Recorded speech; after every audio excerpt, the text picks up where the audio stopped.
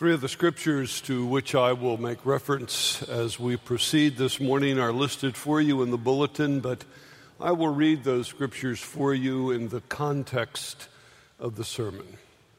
So look with me to the Lord in prayer, if you would. Father, we ask now that you would bless us, open our ears to be able to hear your truth, change our hearts and enlighten our minds. Father, may we be your people, may you be our God, and may those around us know it.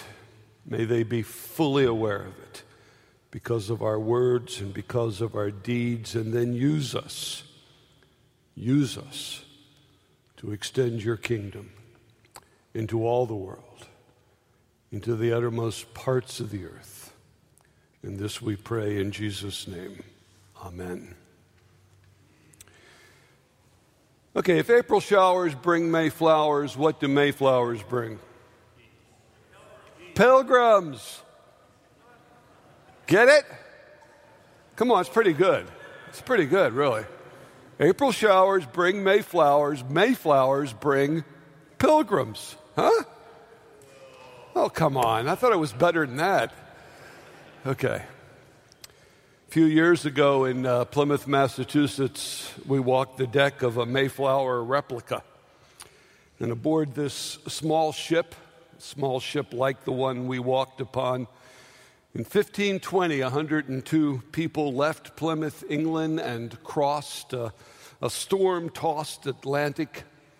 And their purpose is preserved for us in their own writing. Their purpose was to plant the first colony. Now, just hold on.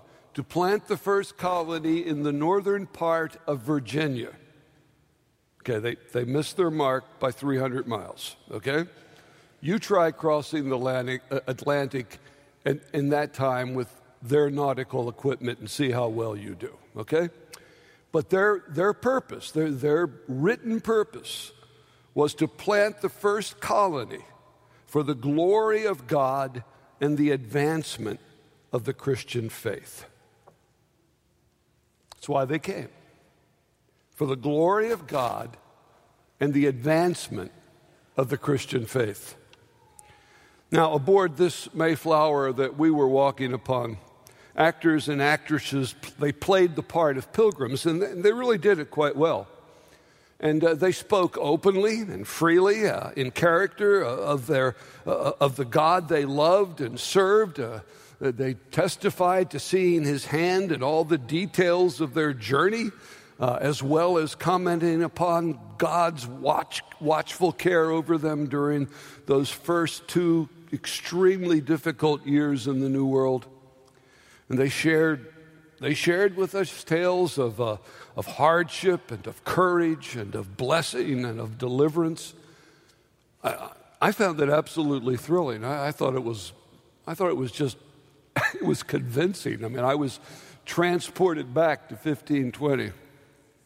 But I couldn't help wondering.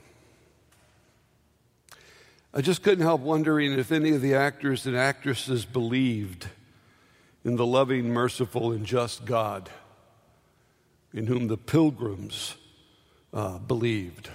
The God who the pilgrims knew ruled sovereignly over all of life. And I wondered how many listening understood why the pilgrims would willingly face such hardships simply for the purpose of planting a colony in a strange and rugged land, planting a colony for the purpose, planting a colony for the glory of God and the advancement of the Christian faith. Now, I'm afraid that I assume that while most listened respectfully, most were in fact bemused by such simple faith and unthinking devotion and mindless piety. Well, during the next half century, several more colonies were planted along the coast of North America. And then, 156 years after the Pilgrims landed, 56 representatives of the 13 English colonies met in Carpenter's Hall in Philadelphia, and after much debate, a prolonged debate of many weeks, after much debate, they finally agreed that these united colonies are and of right ought to be free and independent states. And then on July 4th, 1776, with firm reliance on the protection of divine providence, they pledged themselves to each other. They pledged to each other their lives, their fortunes, and their sacred honor. And together, they signed that Declaration of Independence.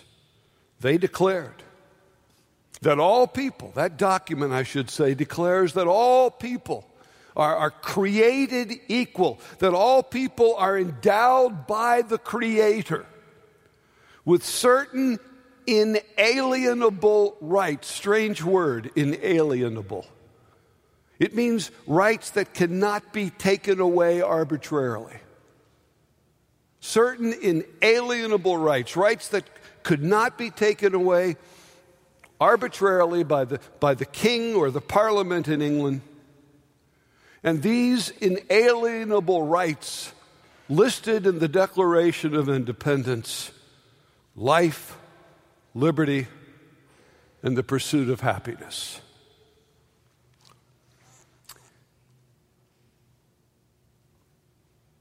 Most, I'm persuaded from my reading, and I will be so bold as to say I have done much reading in this area,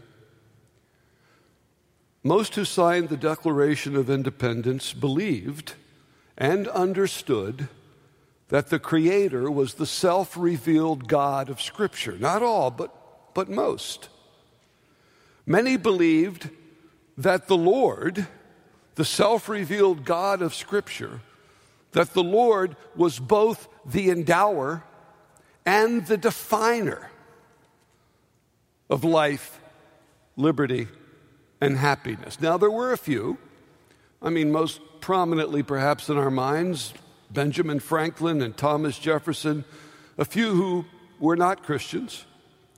But even they, as all of the culture of that day was, even they were strongly influenced by the truths of Holy Scripture. It permeated their thinking. It permeated their mind. It permeated their discussions.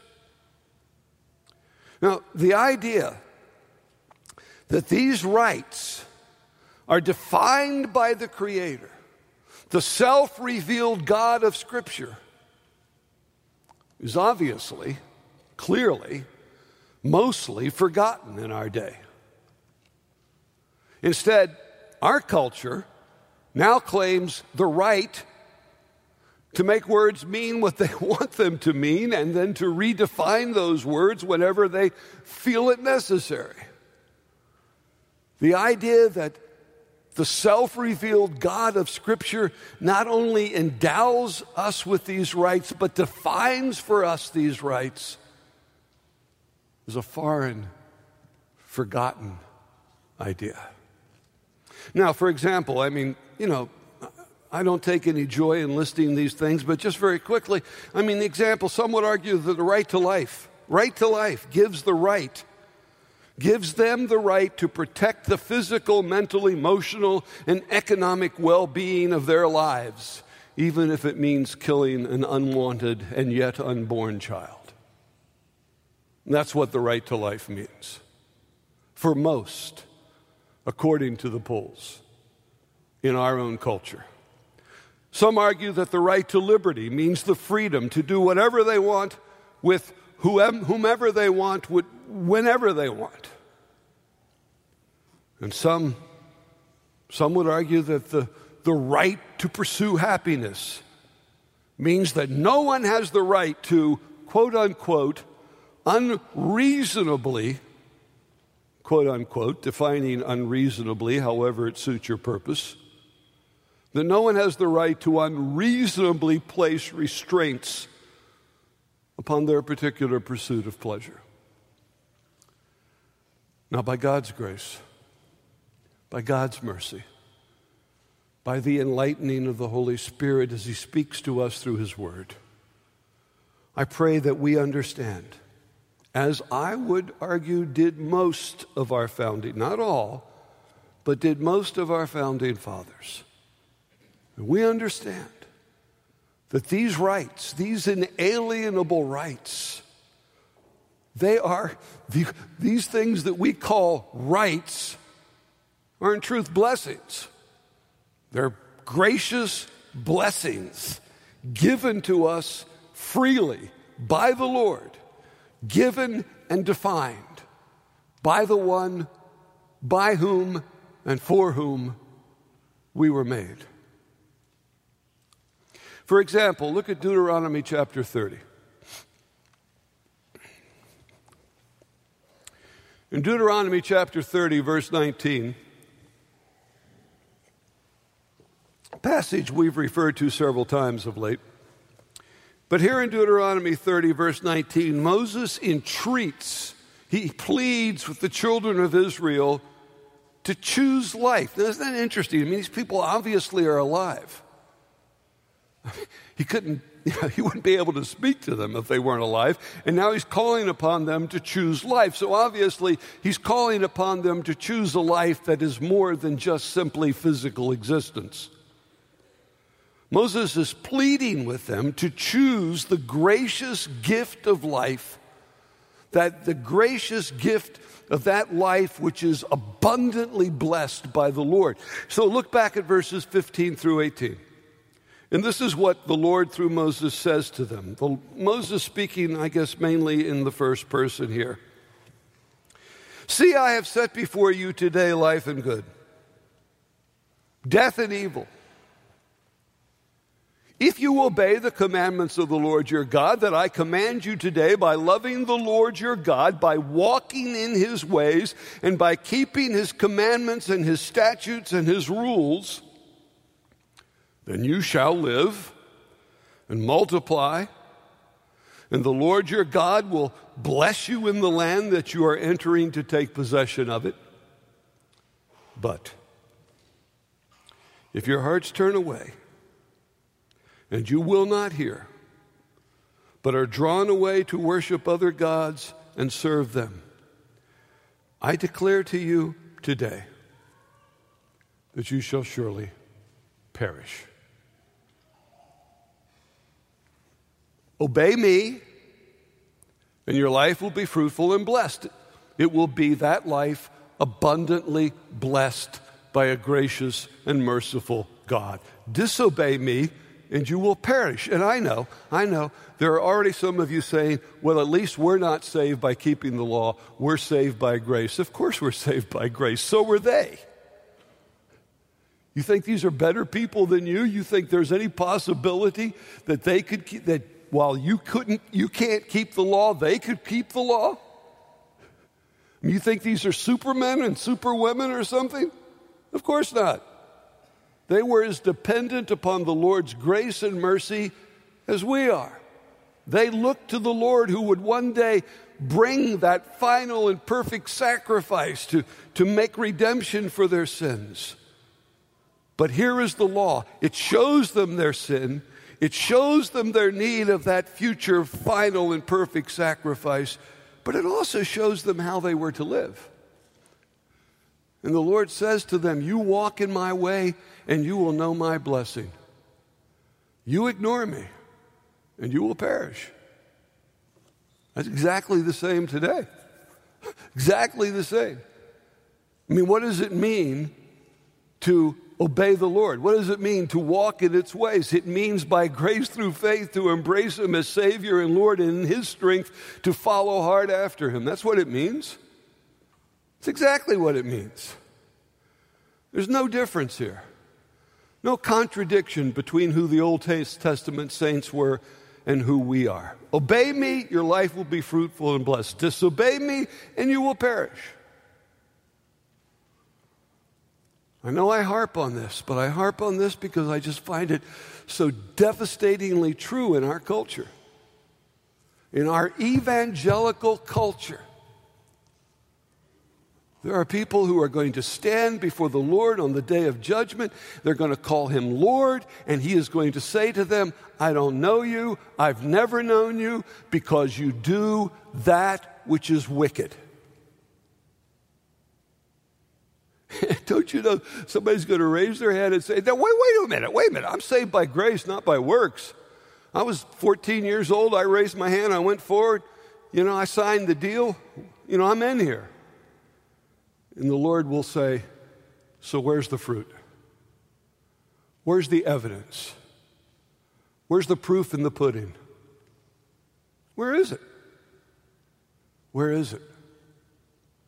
Obey me, and your life will be fruitful and blessed. Disobey me, you will perish. Life abundantly blessed. Life, this gift endowed to us by God. Not just simply physical life, but this eternal and abundant life, blessed by God, is ours by knowing, serving, and obeying our Lord and King. God mercifully blesses everyone by sending his rain to water the fields of believers and unbelievers, thus providing what is necessary to sustain physical life. But by grace, through an obedient faith in Jesus as Savior, Lord, and King, he gives the gift of a blessed and eternal life. In John 6:63, Jesus said, the words that I speak to you, they are spirit and they are life.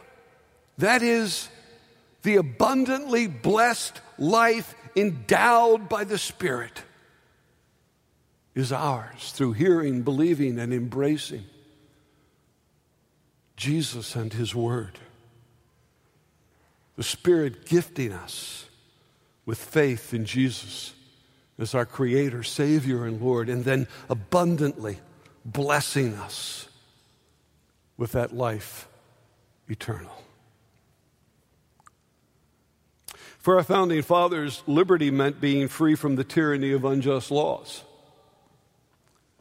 But at the same time, most of them clearly understood, that true liberty required just laws.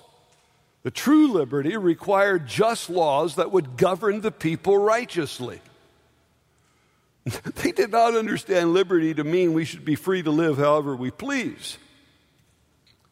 Many of our founding fathers understood, as do we, I pray and I hope, that the liberty endowed by the Creator is a liberty that must be exercised within the moral boundaries provided by the Ten Commandments. Our forefathers believed that the proof of this claim I'm making, it is repeatedly on display in our nation's capital. Did you know that as you walk up the steps of the U.S. Supreme Court, as you walk up the steps, if you look to the top of that building, you'll see there a row of the world's lawgivers. And each one of them is looking towards the central figure who faces forward, the only one that faces forward, the central figure towards which all the other world's lawgivers look. And who is that central figure looking forward? It's Moses. It's Moses holding the Ten Commandments. Did you know that the two huge oak doors leading into the Supreme Court have engraved upon them the Ten Commandments? Did you know that on the wall behind the Supreme Court justices is displayed the Ten Commandments? What were they thinking? They were thinking the true liberty must be exercised within the moral boundaries provided by those commandments. Did you know that James Madison, the fourth president of the United States, and perhaps even more significantly for our consideration this morning, the man who is called the father of our Constitution. Did you know that he wrote, these are his words, as he thought about this Constitution as it was in the process of being ratified by the states. He wrote, "We have staked the whole of all our political institutions." Listen, we have staked, and I would suggest to you what Madison says here is still true today. We have staked the whole of our political institutions upon the capacity of mankind for self-government, upon the capacity of each and all of us to govern ourselves, to control ourselves, listen, to sustain ourselves according to the 10 Commandments of God. James Madison, the father of our Constitution, later to become the fourth president of the United States. Our political institution, the liberty and the freedom that we experience, it is staked. It is staked upon a people who take seriously the moral boundaries set forth in our Lord's 10 Commandments. I suggest that most of them would agree with the testimony of the psalmist in Psalm 119, verse 45. Just listen. The psalmist says in Psalm 119, verse 45, "I'll walk about in freedom." I can walk about as a free man. Why?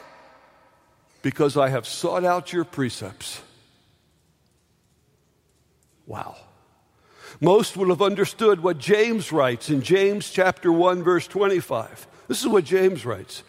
James writes, "The one who looks into the perfect law," listen, the perfect law, the law of liberty, and perseveres, being no hearer who forgets, but a doer who acts, he will be blessed in his doing.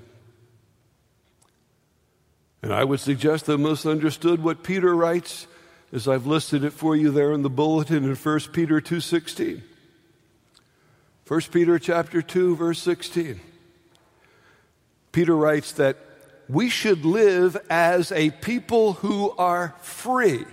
Now, in the context of Peter's epistle, in context of the New Testament scriptures, in the context of all of Scripture, when Peter says that we should live as a people who are free, he's talking about a people who by grace through faith in Jesus as Savior, Lord, and King have been set free from sin's tyranny and power. He says to those people, he says to you, to me, to most of us gathered here this morning, he says to us, you should live as a people who are free. But then he goes on to say, you should live as a people who are free, not using your freedom as a cover-up for evil, but living as servants of God. Our founding fathers, this is really one of those really interesting discussions. Our founding fathers were rebelling against the rule of an earthly king. And yet, most understood that freedom, that true freedom, that true liberty would be found. The blessing of living as free men and women would come to those who lived as servants of the King of Kings. Now, what about the right to pursue happiness? In Psalm 68, I make reference there in your bulletin to verse 3, but first of all, in Psalm 68, verses 19 through 20. In Psalm 68, verses 19 through 20, the psalmist, he is happy, he is joyful. And the reason he's happy and he's joyful, Psalm 68, verses 19 and 20, the reason he's happy and he's joyful is because he serves the King. The King who bears his burden, who saves him, and who abundantly blesses his life. If you read this psalm, and I hope you will, you read this psalm, in this psalm, the psalmist pictures God as a warrior who has gone forth to battle, who has defeated all of his and our enemies. And anticipation of the victories that God would win. At the beginning of this psalm, in verse 3, the verse to which I've made reference in the bulletin, at the beginning of the psalm, in Psalm 68, verse 3, he calls upon those of like precious faith to be glad, to exult before their God, to be jubilant with joy, genuine, lasting joy and happiness comes from knowing and serving the King of Kings, the one who fights our battles, the one who defeats our enemies, the one who paid the penalty for our sins, the one who freed us from the tyranny of sin's curse and power, the one who rose triumphant over sin, death, and the grave, guaranteeing for us life abundant and life eternal, the one who amazingly claims us for himself, the one who gives us his good law that we may walk about in freedom, the one who equips, enables, and empowers us to live the life he created us to live. That's the source of joy. That's the source of true happiness. True joy, true happiness comes in living the life you were created to live, and you were created to serve your King. Not some earthly king, but the King of Kings and the Lord of Lords. So let me close with this. We're pilgrims. We are pilgrims. We are pilgrims upon whom the Lord has poured out abundantly, poured out upon us without measure, the gifts of life and liberty and happiness. And as we, the Church of Jesus Christ, live within the structure of this culture, with all of its problems, with all of the issues that just gnaw at us, the reality still exists that in all the history of the world, there's never been a people like us.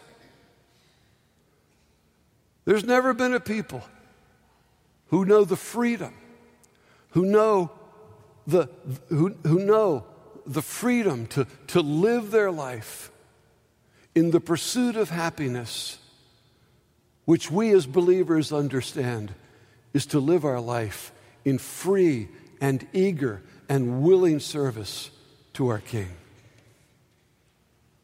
And yet we are pilgrims.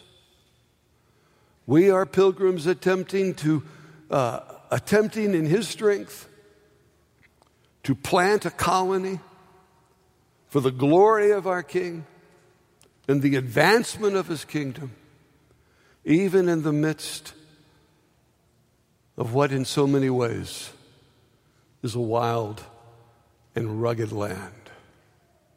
By grace through faith, we are people who know that for us He died, for us He rose again, for us He now reigns, for us He is coming again.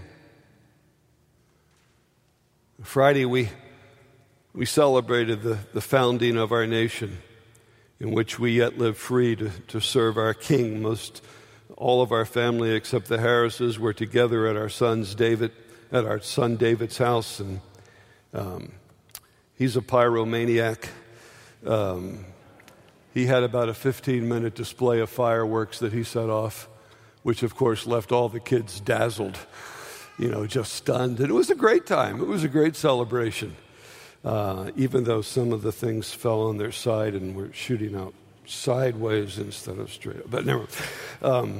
So we celebrated the founding of our nation. It was a great time. It was a wonderful time. The founding of this nation, in which we are yet free to serve our King. And now, this morning, we come to celebrate that even greater freedom that is ours by grace through faith in Jesus, who is our Creator, He is our Savior, He is our Lord, and He is our King. Let's pray. Father, prepare us now as we come to this table.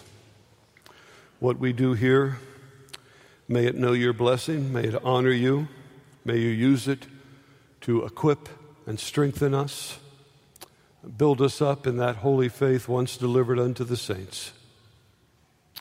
May we be your people. May you be our God. May we be pilgrims in this world, committed to doing that which will glorify you and will establish your kingdom and expand its borders. Father, work in and through us for your glory and for the temporal and eternal good of others. We pray in Christ's name. Amen.